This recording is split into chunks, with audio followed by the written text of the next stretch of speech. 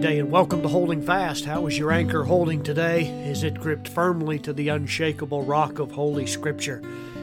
We are turning our attention today, or at least in this particular podcast, to maybe a few of them as we work our way through our Bible reading for the year. But currently, if you've been reading through a church Bible reading program, more times than not, you're going to find yourself in Ecclesiastes about this time of the year. And so I want to take some time just to give some comments on a book that is sometimes greatly misunderstood, and certainly the primary purpose of the writer of Ecclesiastes is to teach us some good wisdom at the expense of his own experience in life.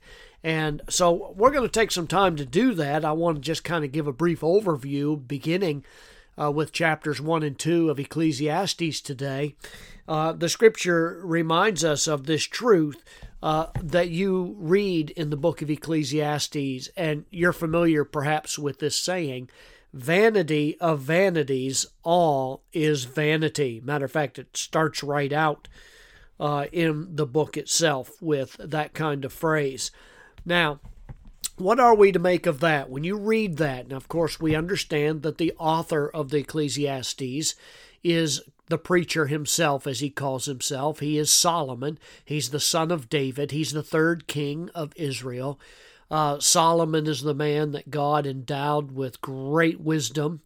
But it's remarkable that even with great wisdom, he could be stupid about some things. And we're going to comment on that in a moment. Somebody could have great wisdom, but if you don't put it into practice, it doesn't do you any good whatsoever. And so this phrase recurs throughout the book of Ecclesiastes, vanity of vanities. Remember that God had just extraordinarily blessed Solomon, gave him tremendous wisdom, gave him knowledge of things and the ability to rightly apply the Bible, if he would put his mind to it, in so many ways, and to make just choices and decisions. But being as wise as Solomon was, and yet being as blessed as he was, he had the unusual opportunity to be able to fulfill all of his fleshly desire, all of his selfish endeavors and designs and purposes in life that he could think up. And he didn't have any enemies to speak of. He had unlimited wealth. The Bible says that gold was so prevalent that silver wasn't even worth anything in his day. They were like the rocks on the ground. There was so much of it. Solomon had time, he ruled for 40 years, to give himself over to the exploration of everything that might give a person fulfillment and satisfaction and longing in this world, at least from a human standpoint.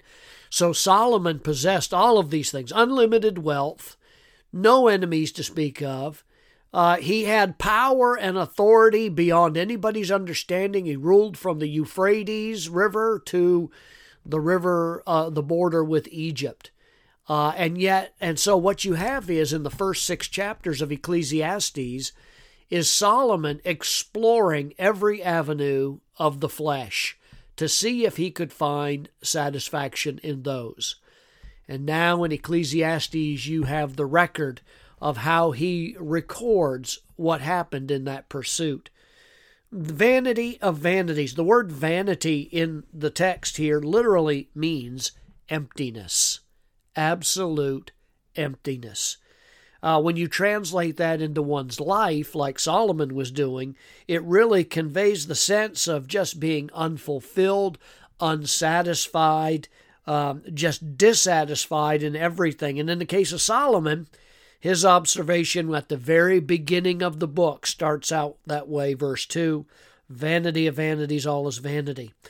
That's not a very bright outlook if you think about it for a moment, from the person who sat on the throne of Israel, who was set up by the hand of God himself, who was handpicked. He identified himself as the preacher in verse 1, as the son of David. Here is a man who just had everything at his disposal, every blessing from God. Now, be careful. There are some statements that Solomon makes that if looked at from the human perspective, it makes sense. But if you are looking at it from a divine perspective, it doesn't make any sense at all. And it shows you the shallowness of human reasoning. Because when I look at life from the human perspective, it really is pointless. I mean, what is the point of all this, of this existence, of this living in the horrible world, the brokenness of the sinfulness of humanity, the selfish dog-eat-dog existence that we live in right now? It all is something that seems to be pointless. Why are we even alive? Why are we drawing breath? It seems like everything that man touches, he destroys.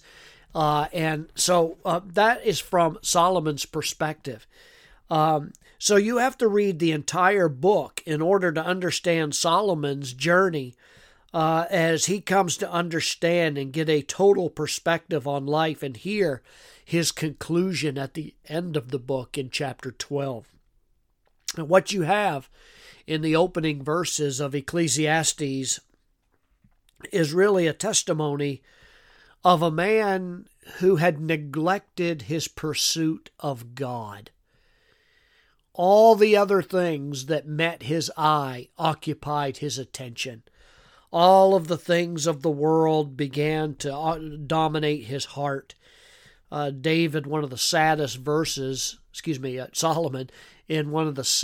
verses of 2 Kings, we are told that Solomon had so many wives and concubines that they literally, when he was old, turned his heart away from God. And he went to serve pagan idols after everything God had done, to the point that he built high places for them. What are those? Those are places of worship. Those are places of really whoredom where he would go after other gods besides the one true God.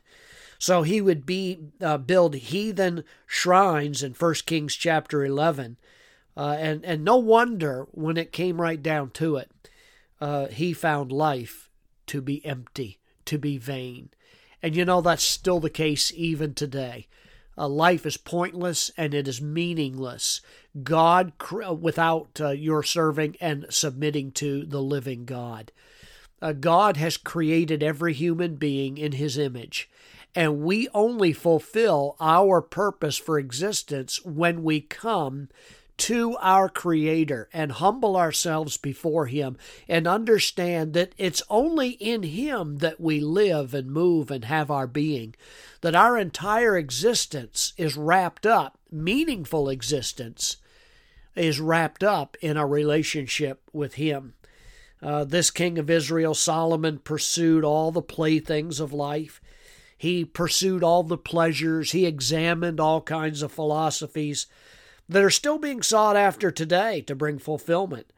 People are looking for this all the time, but we could write over all of the pursuits of those that are in our world even today. We could write right over the top of it, vanity. It's empty. Solomon tried many women. His whole life was marked by the words that begin with W.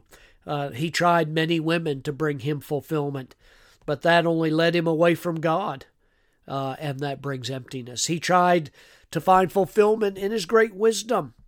His understanding and insight was not sufficient.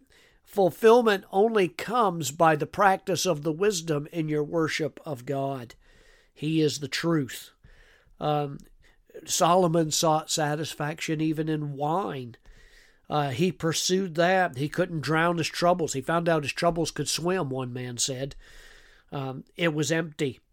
Whenever you seek fulfillment in a bottle of booze, that sounds old-fashioned these days when moderate drinking of a federally regulated drug called alcohol is now no longer frowned on in many churches. But I'm going to tell you right now, Proverbs chapter 20 is still in my Bible. And the Bible says that somebody who goes to wine and tries to find in it some kind of pleasure or satisfaction is going to end up in trouble. There will be broken relationships. there will be all kinds of difficulty that you're going to experience in a bottle of booze. Well, nearly all Americans believe the last W that Solomon believed in, and that was wealth. If I just had more money, Pastor, I would be satisfied. Try telling that to Solomon now, who had all the wealth, all the riches, and yet he declared it to be nothing but vanity, empty. Well, that void and that empty spot that we all carry in us can only be filled by our Lord. He's the answer to your search for fulfillment today. He's the answer to satisfaction in life. Things that the world offers aren't going to fill that void. They often give a distraction, but they only leave you dissatisfied in vanity.